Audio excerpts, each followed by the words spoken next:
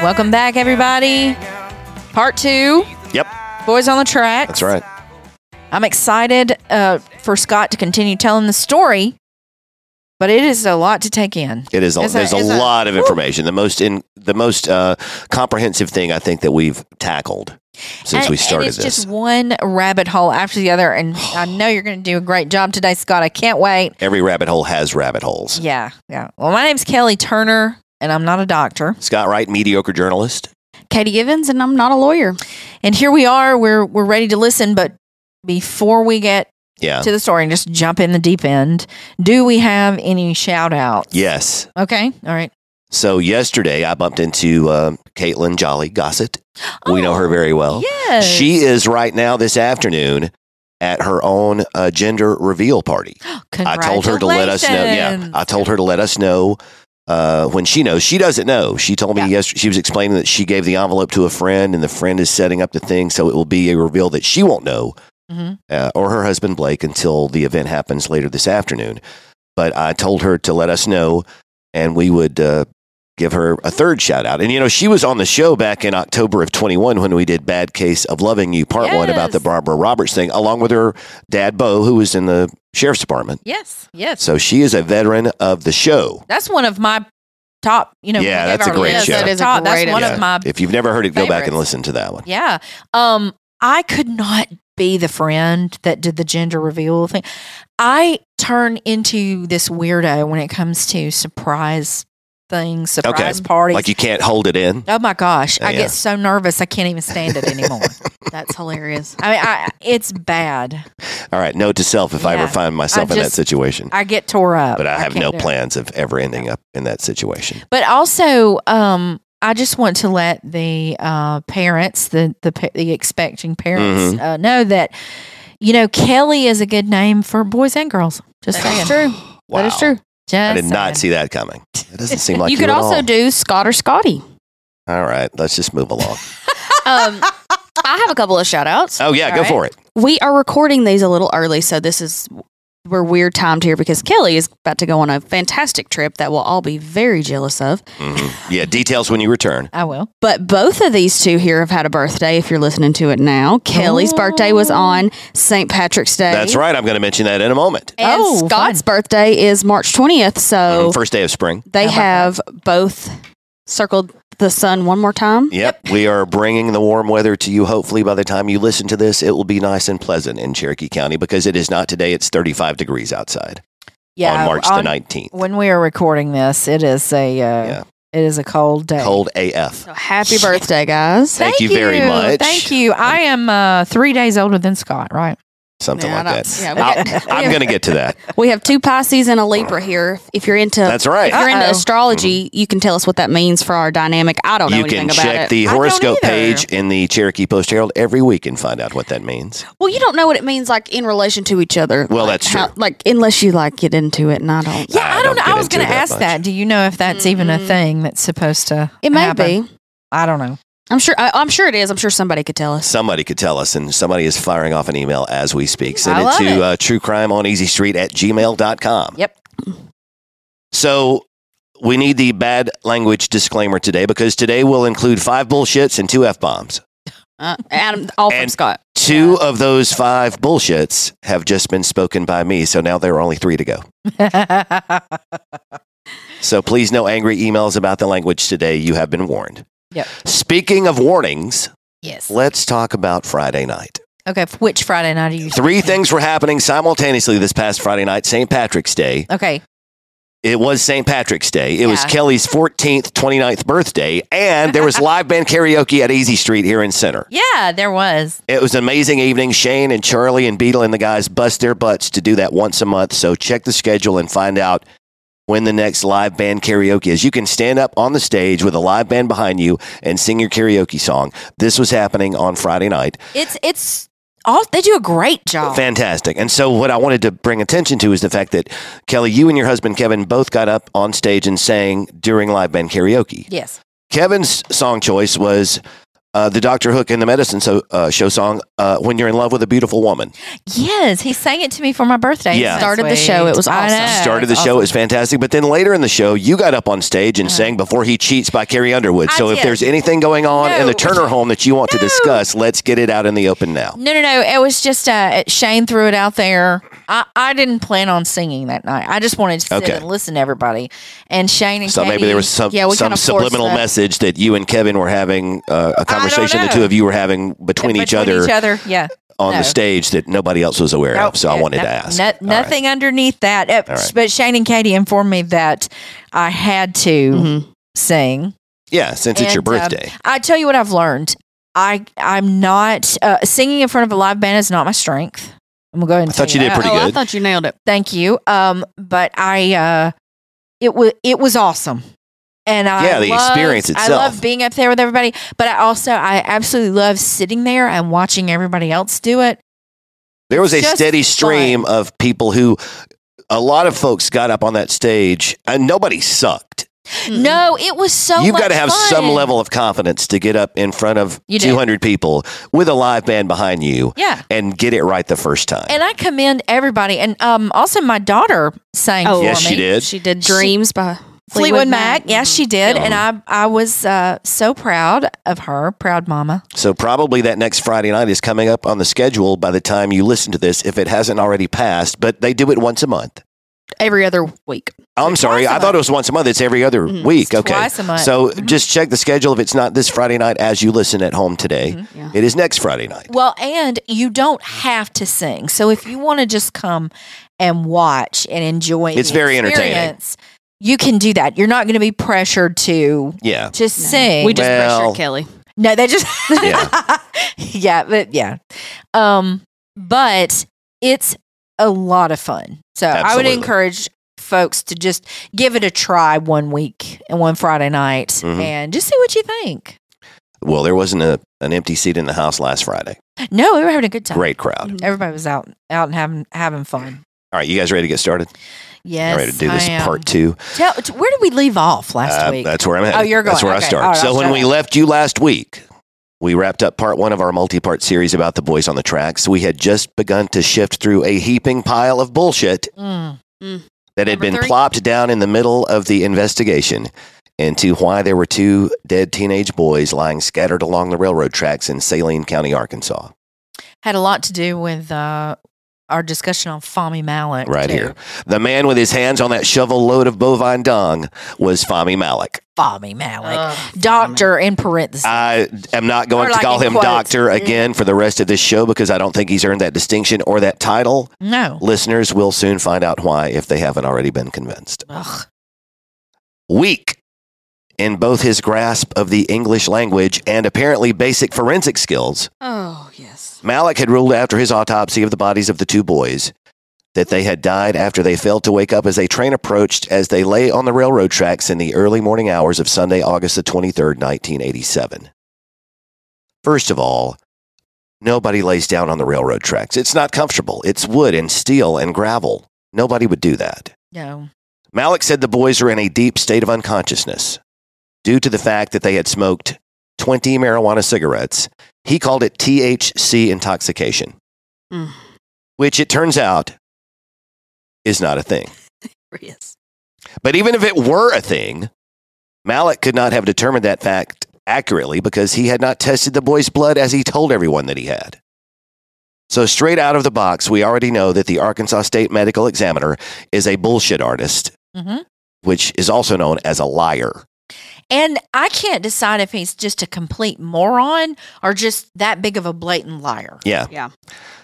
As we mentioned last week when we told you about just a couple of other Malek findings, autopsy results, this man seems like an idiot on the surface. Yeah. Remember, among Malek's greatest hits, though more accurately they were misses, we had the guy with his head off that Malek claimed had died from a stomach ulcer. Yes, and can I elaborate on that just a little? Certainly, Scott? unless it's going to make me vomit. Well, it might. So he had claimed that the guy passed away of a stomach ulcer. And then while the man lay dying in his house, or dead from the stomach ulcer, the dog The family dog. The family dog chewed his head off. Complete head. Ate it. Bones, skull, and all. Everything. Yep. Because he claimed that in the dog's vomit, there were human tissue. That's right. Okay. Now, first of all, it was a pretty clean cut.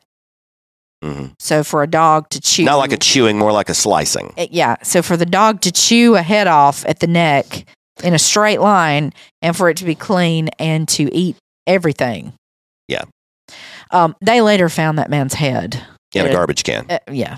Where it had been cut off, which was probably. Now, I'm not a doctor.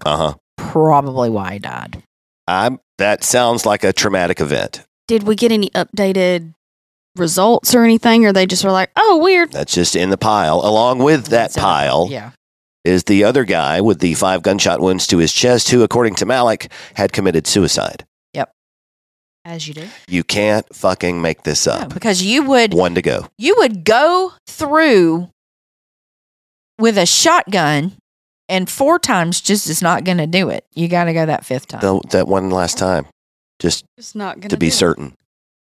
The fact that people expect us to buy this is utterly insulting. It's getting ridiculous. And it's going to get ridiculouser and ridiculouser as we go. All right. So Fahmy Malik was apparently unqualified to be in charge of the state medical examiner's office. Yeah, newsflash. And had a loose grasp of the truth on at least what is now 3 documented occasions. But trust me, there are many more. Do your own research. Figure this out for yourself. Malik had one job, and he was terrible at it. That's my interpretation of events. But you make up your own mind. But he stayed employed for the state of Arkansas. Oh, yeah. For decades. Decades. And if you're out there listening, Malik family, apologies. But apparently, according to most people, Uncle Fahmy was a fuck-up. I mean, I'm sorry. You just need... The truth hurts. Apologize to our listeners who are young or delicate or both, but I really can't think of a better way to state that opinion of mine. No, there's no way. And now, we are past all of the swearing. Okay, here we go. Unless... The only other explanation would be, perhaps, if Malik was willingly covering up someone else's criminal activity, maybe. We will get to that story in due time. That theory. Yeah, and we're going to get there. Okay, because I'll share my opinion on that. Yes, absolutely. I'll wait. So, presented with this seemingly asinine attempt to explain away why 2 young, healthy teenage boys have been run over by a train in the middle of nowhere in the middle of the night because of being stoned out of their minds, literally, the mother of 17-year-old victim Kevin Ives decided to call bullshit. Sorry, I forgot I had one more. You know what? Good for her.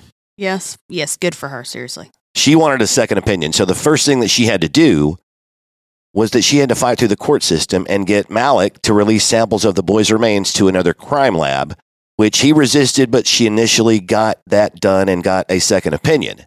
It's crazy that you can't get your son's remains without a court order like that. A very disagreeable fellow, this guy. That guy, the second guy, who was a pathologist from Tennessee, initially agreed with Fahmy Malik. But when pressed about why his results showed that he had tested the blood of both boys when it had already been established that Malik had initially claimed the same thing before being called out by Linda Ives because he had not tested any blood, the pathologist from Tennessee admitted that he had simply rubber-stamped Malik's findings and mailed them back. Nuh-uh. He's just like, he's a qualified examiner. If he says it's good, it's good. Yeah. Why did he do that? Well, either it was a neglectful act that consisted of a professional courtesy among another pathologist. He didn't want to call him out and say that he was an idiot. Or was it some plot more sinister? I think it's the second option, and everybody... I've already made up my mind. I think you'll probably agree with me once you hear the rest of this. But you listeners out there, hold off and you make up your own mind as we go along. We don't want to poison the well just yet. Yeah, well, I don't know what somebody else is going to do that for us. Yeah. Several somebodies. So remember from last week that initially Linda Ives had been relieved to find out that the incompetent investigation of the local sheriff's department was going to be questioned by the Arkansas State Police. And now try to imagine Linda's frustration as it began to become clear to her that the state law enforcement agency was no more interested in getting to the facts than the crack squad of One Bullet Barneys in Saline County had been. I'm not going to explain that reference. Either you get it or you don't. I'm moving on. Recall also that Linda Ives called a press conference in February of 1988, 6 months after the incident on the tracks, to try and get some help from the media to call attention to Malik's by now seemingly obvious incompetence. The day after she pointed her angry finger at Fahmy Malak on live television, Linda got a call from a deputy district attorney named Richard Garrett. Store that name in a safe place. Okay. Garrett told Linda that he had no idea that the families of the dead boys had not been satisfied with the Saline County Sheriff's Department's investigation. He wanted to help find out what happened to those boys just as much as she did, he said. So Linda Ives was briefly relieved that someone was willing to take her side until she was satisfied that she knew what had happened to her son. A couple of toxicologists from other states had already looked over Malik's findings and found them to be, as one of them put it, and darn it, this is a direct quote from Mara Leverett's 1999 book titled The Boys on the Tracks, but I've run out of swear words.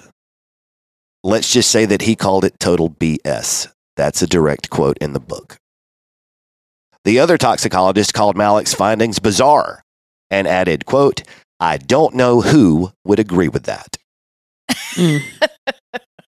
These are actual doctors. Yes, when Linda told Deputy DA Richard Garrett about all of the professional doubters whose attention Malik was suddenly drawing with his ridiculous notions, Garrett offered to hold a rare prosecutor's hearing.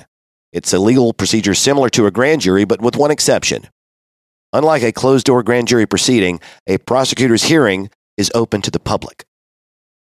And the idea of shining a little light into the darkness that permeated the sheriff's office and the space between Fahmy Malik's ears, why, of course, that was music to the ears of Linda Ives.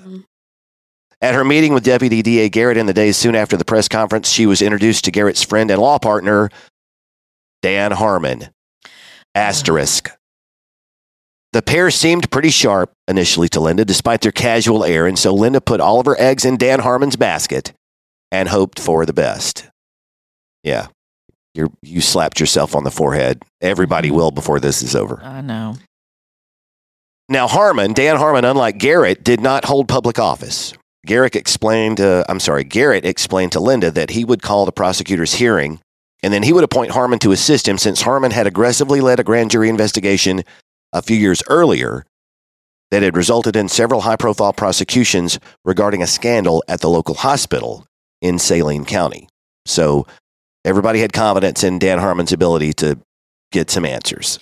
Good Lord. I mean, what's going on in this county? He had emerged as a hero. He was the local high school football hero. He was an attorney. He led the grand jury investigation. All kinds of crazy stuff at the hospital. I'm not even going into that. Look it up, but it was nuts. Wow, just scandal drugs after scandal in this area. And people videotaped having sex with each other in the hospital. I'm not even going there. Are we back? Skipping ahead of that rabbit hole. Are we back in Colleton County, South Carolina? It sounds like it. So Dan Harmon and Garrett and Linda, they all sat down and they compiled a list of 33 witnesses that they wanted to call to testify at the prosecutor's hearing, including, of course, our good friend Fahmy Malik. Yeah. The hearing officially convened on February the 18th, 1988. 2 days earlier, Harmon had convinced Linda to lay off of her public lambasting of Sheriff James Steed, who she was not a big fan of because he had screwed up the investigation to begin with. And she grudgingly agreed eventually, but it took her some convincing to decide to lay off this guy because she did not like Sheriff Steed at all. Well, and he's an elected official. Yes, and he's up for re-election pretty soon. Yeah. So he wants her to stop talking bad about him so he can get reelected. If you'll leave me alone, we'll reopen the investigation. And she's like, I want the investigation open. This is what I have to do. This is how this works. Yeah. So, like I said, in exchange, Steed agreed to reopen the investigation, calling the Arkansas State Police for assistance. And Linda thought, well, this is all 6 months too late. But she made a promise to her son to find out what happened. So this is how she has to go about it. For 3 days, Garrett and Harmon called witnesses to the prosecutor's hearing. Seated before them all on the bench was Judge John Cole. I don't want to inundate everybody with a bunch of names, so I've skipped through a bunch of these names. But we need to know Garrett and Harmon and Cole. Gotcha. These are the pertinent people in this story. The most pertinent. So during the course of the testimony, it was revealed that On the night before the deaths on the tracks, law enforcement had received a call that a suspicious person had been spotted in the area of the railroad tracks where Kevin and Don were killed the next night. The man had been waving a handgun, said the report. Just something to investigate, maybe related, maybe not.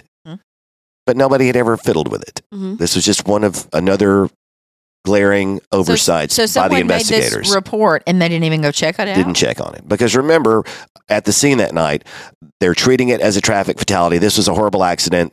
Throw everything in bags. Let's get back to the donut shop. Screw this. Yeah.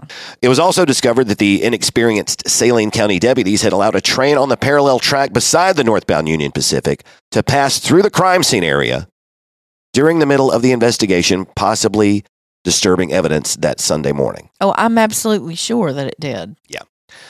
And then finally, though, at least one good thing came from this hearing.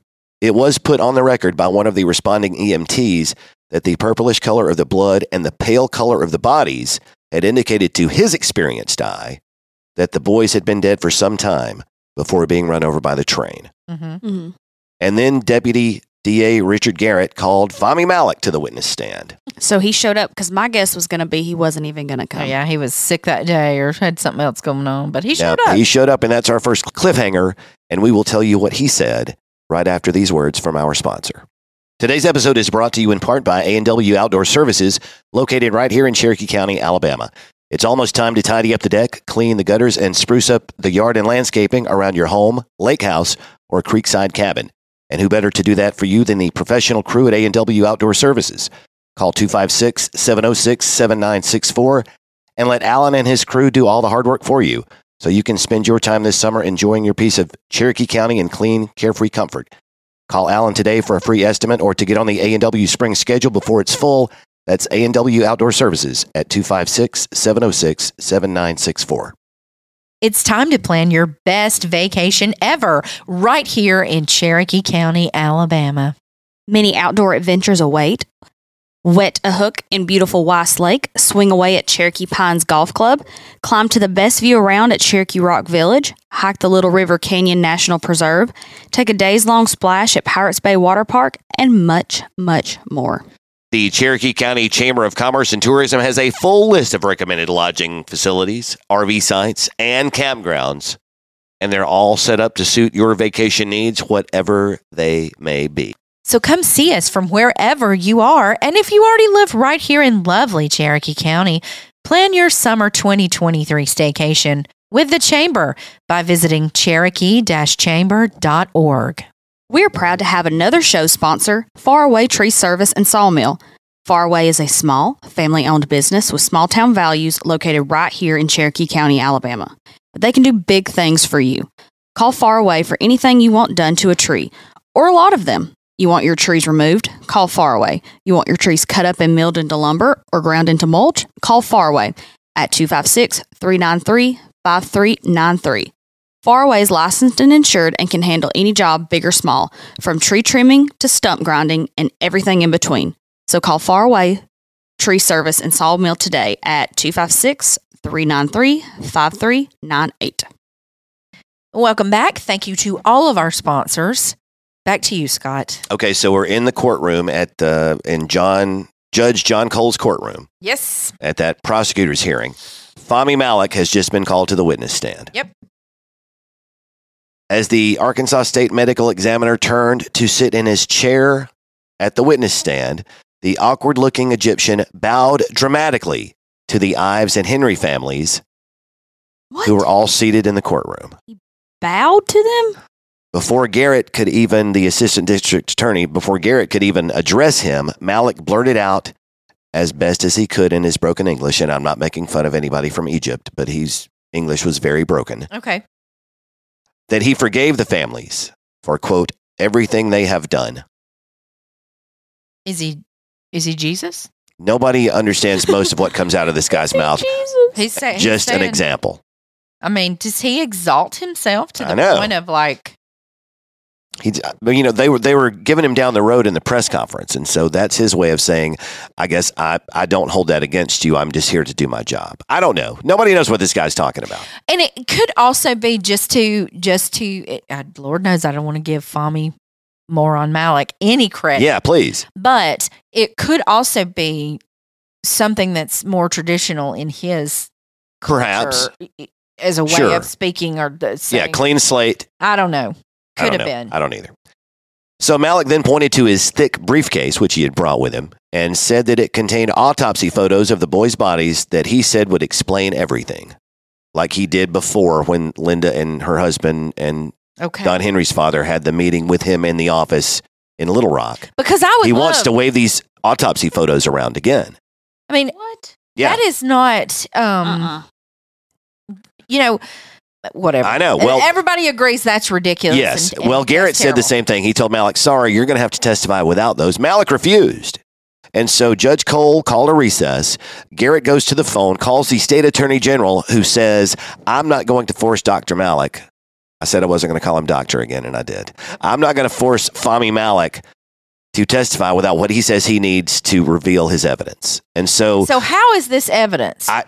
Hang on. Okay. So the parents, the families get up and leave the courtroom. Okay. They don't want to see this. No, because they've already been intimidated by this effort once in his office, and they smell the same rat again.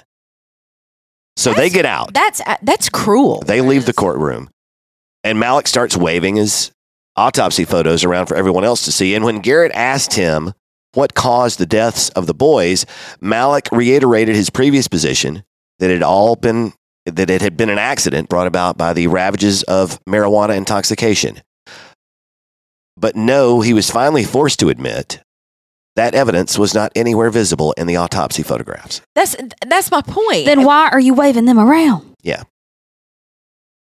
We will never know, I guess. But before he left the stand, Malik made a promise that he would eventually break. Spoiler alert.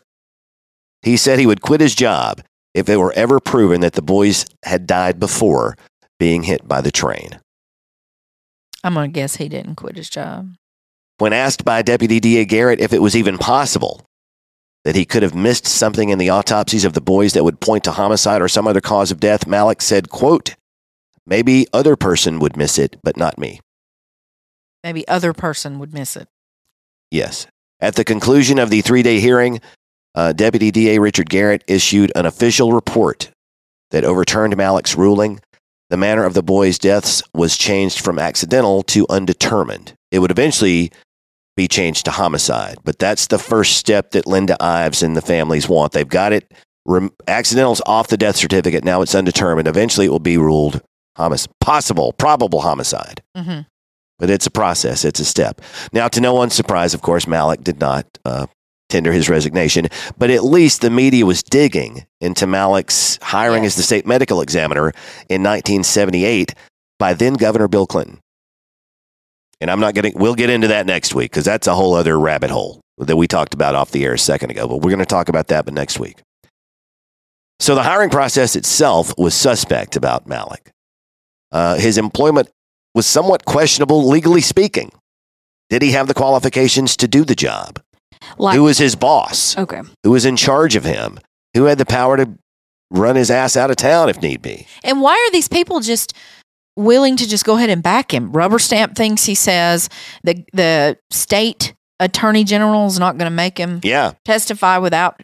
A lot of important people are taking this guy's side, despite what appears to be in public, and to anybody with common sense, plenty of reasons to let him go and maybe get somebody new in that knows what they're doing. And that's a red flag. Yes. Talk about smelling a rat. Mm-hmm. Yes. So the state's newspapers have begun screaming this. Malik is incompetent. What's he doing? But all this time, the governor's office and other state officials, like we were just talking about, are adamantly defending him.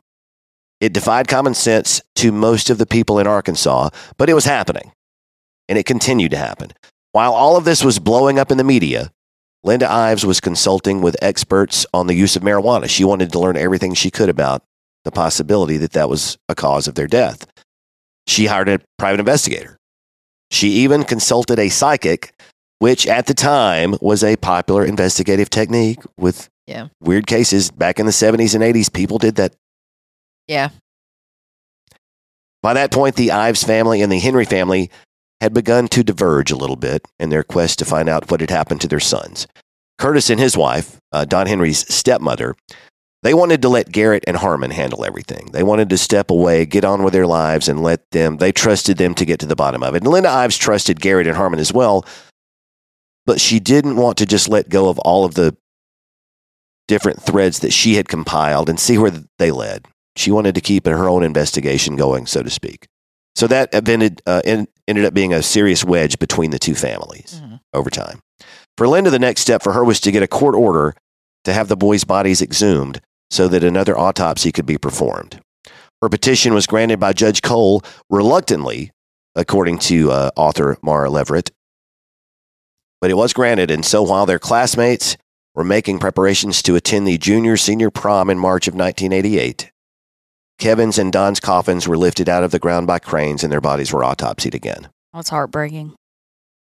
Garrett hired the chief medical examiner of Metropolitan Atlanta, Dr. Joseph Burton, to conduct autopsies on the boys' remains. Unsurprisingly, Malek refused to meet with Dr. Burton to discuss his findings. Yeah. After he finished his examination, Dr. Burton told Deputy DA Richard Garrett that the boys probably smoked a joint or two that night, but certainly had not smoked 20, and that THC intoxication was not a thing. That's out the window now, that whole theory. At that point, Garrett asked Judge Cole to appoint his law partner, the aforementioned Dan Harmon, to head a grand jury that would try to find out what had really happened to the boys on the tracks that night. That grand jury was sworn in on April the 28th, 1988, on the day that Kevin Ives would have turned 18 years old. No. Plot twist. Unbeknownst to anyone, except a few people in the U.S. Attorney's Office, a few state police investigators, and a handful of narcotics investigators in neighboring Pulaski County, Arkansas, Dan Harmon himself was the subject of a federal drug investigation. Great. That information would not make its way to the front page of every newspaper in the state of Arkansas for 2 years. It was December of 1990 when that happened. We will tell that story in due time. Okay. In the meantime, Judge Cole had sworn in a grand jury of 6 women and 10 men to try and find out what happened to the boys. Now, what date was this grand jury sworn in? April the 28th, 1988. 1988, and then the back on into 1990s when the Dan Harmon. Yes. Okay. Yeah, right, it's 2 years. It's over 2 years but before. Right now, no one knows this about. Correct. Dan Harmon. That's right. Okay. Judge Cole swore in the 6 women and 10 men. So those 16 grand jurors had the power to subpoena and question witnesses and request indictments for criminal activity. The first witness called by the grand jury was Fahmy Malek. I was going to say, of course, Fahmy Malek, who Linda found out later, because remember, grand jury testimony is secret. Yeah. So it was months before some of this testimony leaked to the media. That's when Linda found out that the first thing Fahmy Malek did was lie to the grand jury. What did he say? What did he lie to? He lied about, remember I told you guys in the first episode that one of the family members found one of the boys' feet on the tracks? Yes. Fahmy Malek told the grand jury that he looked at that foot, that it was part of his investigation, part of his autopsy.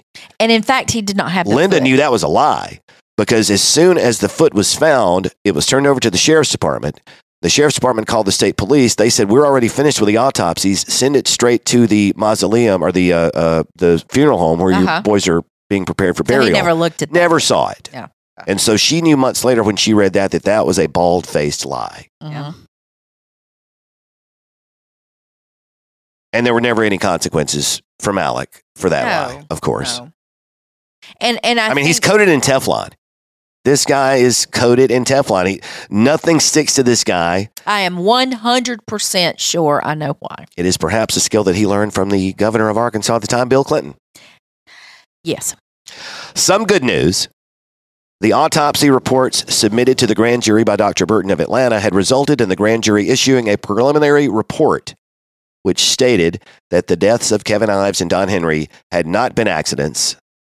But here's where we change it from undetermined to probable homicides. Okay. So we get that official ruling from the grand jury. The next day, it was announced that the Arkansas State Police had finally, to hear Linda Ives say it in her head, I'm sure, joined the investigation.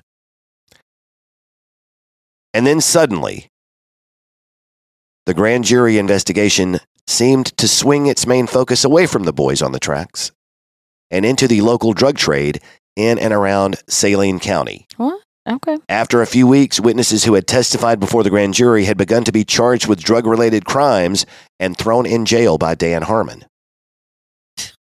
One revelation about Kevin and Don that did come to light, though, in the middle of all this, was testimony from one witness who said that he saw two teenage boys being beaten up by a pair of sheriff's deputies on the night of the incident at the railroad tracks. Here we go. This at a local convenience store. Yeah. Let's peel this onion.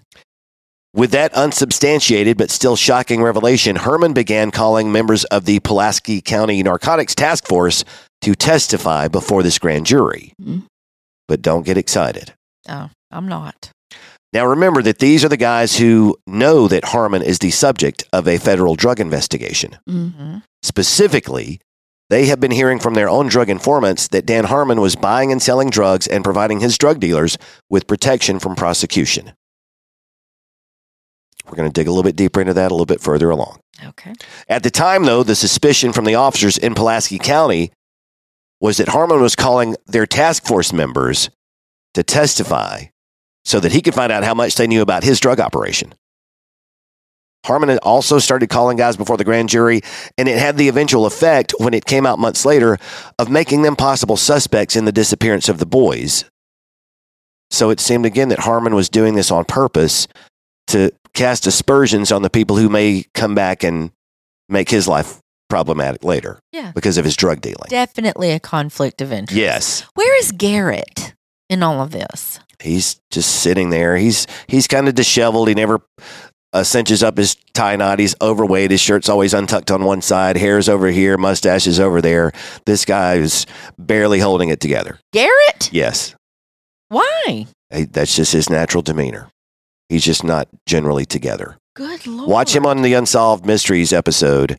He's interviewed. You will see what I mean. Oh, my.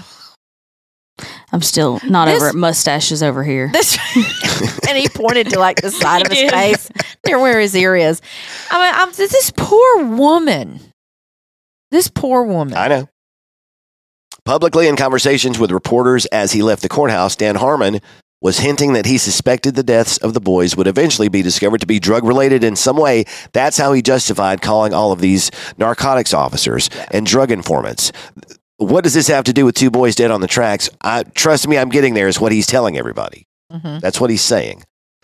So he was purposely being vague, but he had to offer up some sort of possibility about the drug connection, considering that's all the witnesses that he's calling at this point. And in the meantime, he's trying to figure out, do you know about me? Yes. Do you know? That's the suspicion. Are we good? So Harmon tells one reporter, I think the grand jury will do a lot of good. And then cryptically, he added, in exposing drug trafficking, if not in solving a murder. By now, it is September of 1988.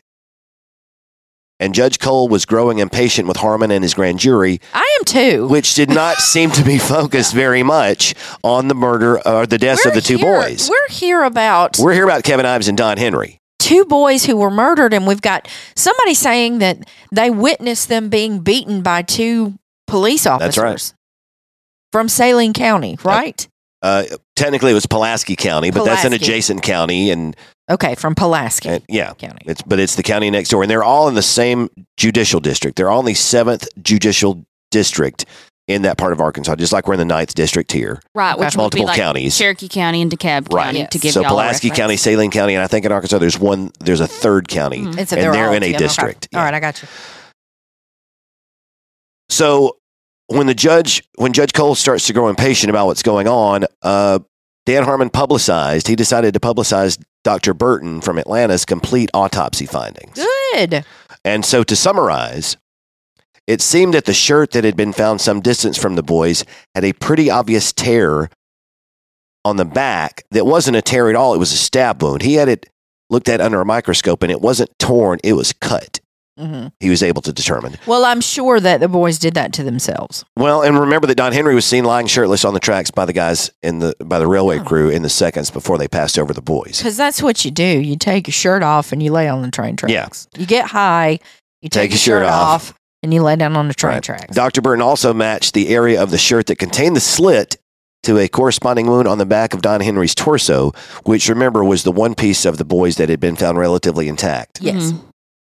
So Dr. Burton also said that an injury on Kevin's left cheek, the other boy, Kevin, looked not like an injury he would have received from the train, but from being struck in the face by a blunt object, possibly the butt of a rifle. Mm-hmm. Remember that they had a rifle that night. Mm-hmm. Yes. And remember that they saw that. The train crew saw that rifle on the ground, and it was never recovered. Yep, they saw that. Never admitted into evidence. Also, there was a buildup of congestion in the lungs of the boys that Dr. Burton said suggested that the boys had been either unconscious or dead long before being run over by the train. In other words, they'd been on their backs for a while and fluid had started to settle. It settled. Okay. So here's some actual forensic evidence to tell us the time of death. Give us some sort of window. Yeah. It seems pretty, not simple, I won't say, but easy to come by if you just got to really looking at what we've got in front of us. If you're a doctor and you're not a moron. Yes. You're beginning to understand the frustration level that Linda Ives has experienced. I know that Miss Linda is no longer with us. Yes, June of 2021, she passed away. But my heart I can't even imagine what it felt like to be in this woman's shoes. For the last 34 years of her life, she dealt with this frustration every day. That's why I said last episode, I'm going to say it this one, I'll probably say it the next episode, Linda Ives is the hero of this story. Absolutely, she is. For as big of a moron, and we've got morons, we've got cheats, we've got swindlers, crooks, we've got liars, crooks, we do have a hero, and it is Linda. Yeah, absolutely. All right, so suddenly, let's think about this. The tarp over the boys makes sense, right? Yes. Somebody had tried to cover the boys. In this scenario, somebody had killed the boys, placed them on the tracks, tried to cover them with the tarp so that the train crew couldn't see what they were passing over. And it's a 60,000-ton train going 52 miles an hour. They're not going to stop for a tarp in the middle. But they saw the boys because the tarp had blown off, perhaps, and partially uncovered their bodies. Mm-hmm. Also, the purplish color of the blood now made sense, implying what was already suspected by everybody except Fahmy Malak, which was that the boys had been killed and then placed on the tracks. Mm-hmm. And of course, the unnerving stillness of the boys as the train approached them now also made sense. Yeah.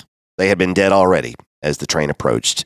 And I'm just going to tell you, I knew that in about 5 minutes. Yes. Anybody with common sense reached that conclusion a long time ago, it seems. Mm-hmm. But here we are still talking about this. Absolutely. Of course, none of these revelations had the effect of changing the mind of Saline County Sheriff James Steed, who refused to release any funds from his drug investigation team to pay for the grand jury looking into the boys' deaths, even though it seemed like there might be a connection. He said he would not be the sugar daddy to the grand jury. He said that to a local newspaper reporter. Oh, my God. So instead of trying to find out who killed 2 boys, he wants to protect his drug money. Yeah. Yeah. How about do your job? Yeah. Your actual job, not the job you have on the down low on the side. Confronted in his office by an irate Linda Ives after he made that statement, she's demanding to do everything that you can to find out what happened to my son and my son's friend. Sheriff Steed said within earshot of at least one local reporter, quote, "Lady, I don't care." That was in the paper the next day. Good. Did he get reelected? He did not. Good. A little justice in this. But you know what? Yeah. I'm sure he made just as much money after he did not get reelected. Probably so. Now, if you're wondering, Fahmy Malak, did not resign as he had promised. In fact, on the day after Dr. Burton's findings were released, Arkansas Governor Bill Clinton and the state of Arkansas gave Malak a $14,000 raise. Thank you, Bill. That despite a poll in the Arkansas Democrat newspaper in which 81% of readers who responded thought that Fahmy Malak should be fired immediately. But instead he gets a raise. That's right. Mm-hmm. And if nobody can see me, but I also have my hand raised. I'm voting for that outcome as well at this point. A dead giveaway. Yeah. Another interesting revelation from the release of Dr. Burton's autopsy findings.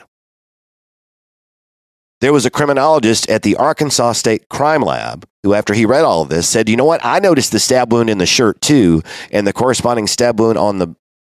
No, he didn't notice it on the body. He noticed it on the shirt. Mm-hmm. Because when he tried to find the remains to see if it matched up, the folks at the State Crime Lab said, sorry. And this was the next day after it happened. This was the Monday after the incident on Sunday on the tracks. They said, sorry, we've already sent the remains to the local cemetery, to the funeral home. Just forget all about that. Don't worry about it. Was there even an autopsy done?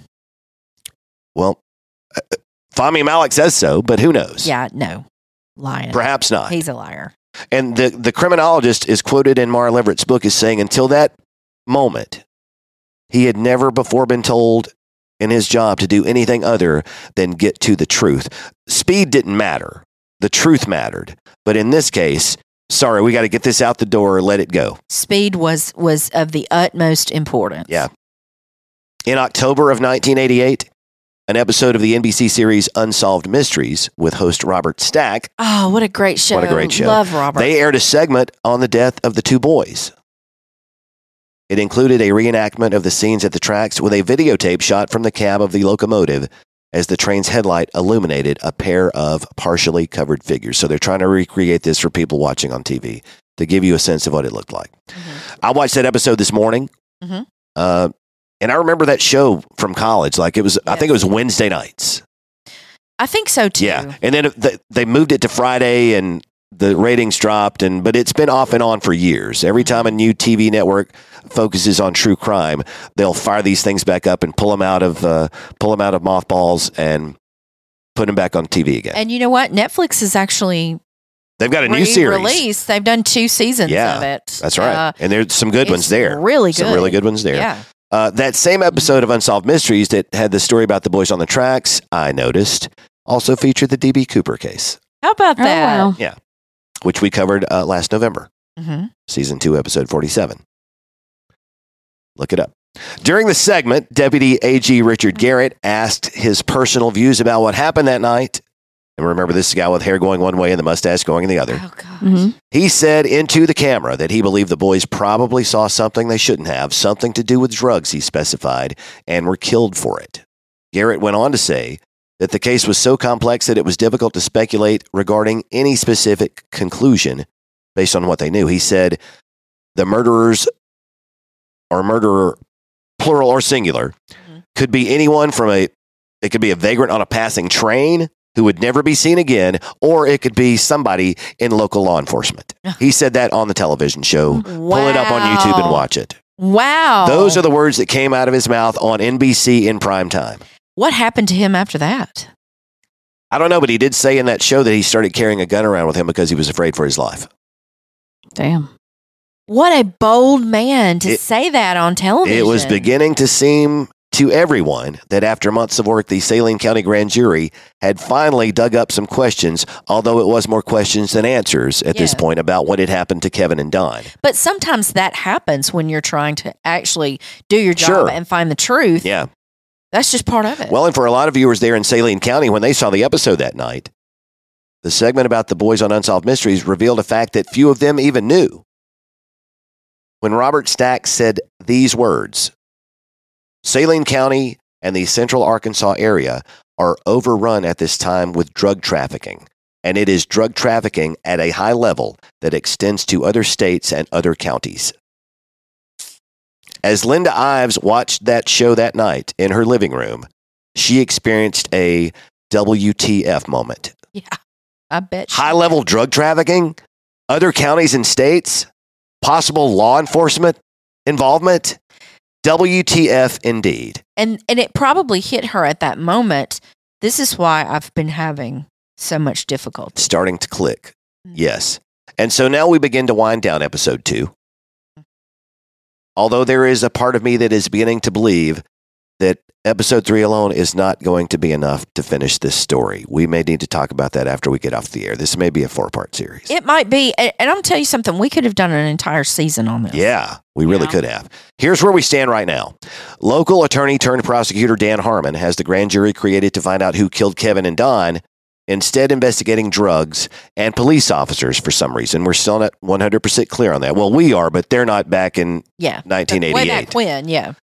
And this is all while producing practically no one who had any information about what had happened to the boys. Right.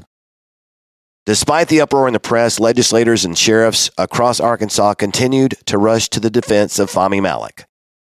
And now more and more drugs are being mentioned in connection to the case of the boys on the tracks. Mm-hmm. What could it all possibly mean? Linda Ives wondered this every night when she went to bed.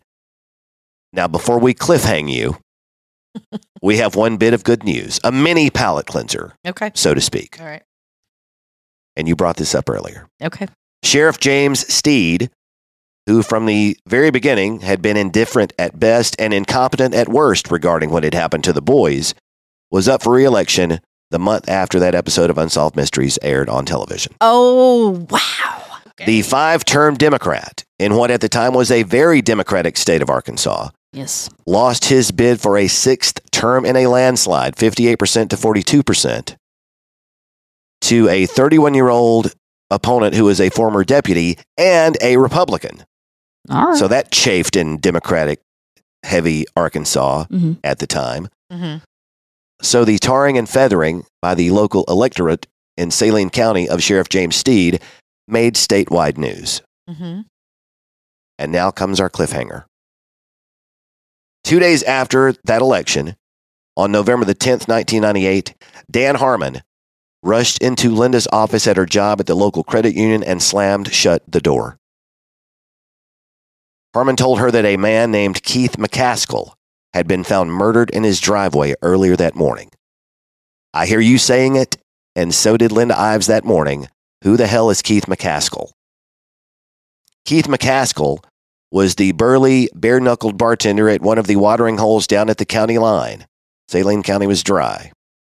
And he knew just about everything that happened in and around Saline County, good or bad. Mm-hmm. He was a drug user, probably a drug dealer as well. But what he definitely was an informant for Dan Harmon and his grand jury. According to Harmon, McCaskill had agreed to discreetly pass along anything he happened to hear during his bar shifts at the Wagon Wheel Lounge, of course, about what might have happened that night on the tracks with the boys. I mean, guys, so far this whole story is straight out of Central Casting. So here's my question. What did Fahmy Malak say Keith died of? You'll have to come back next week to hear that part. Oh, I can't wait. Back to our recently deceased bartender. The crime scene evidence indicated that the 6'2", 205-pound McCaskill, who was known to clear a room if it ever needed to be cleared while he was working behind the bar, he was the bartender and the bouncer at the Wagon Wheel. He must have been attacked by multiple people because his throat had been slit wide open and his arms, stomach, and back were covered in what appeared to be over 100 defensive stab wounds. There was blood smeared all over the floors and walls around his body. McCaskill had definitely gone down fighting. There was one other thing about the murder scene. McCaskill's dead body had been wrapped in a tarp.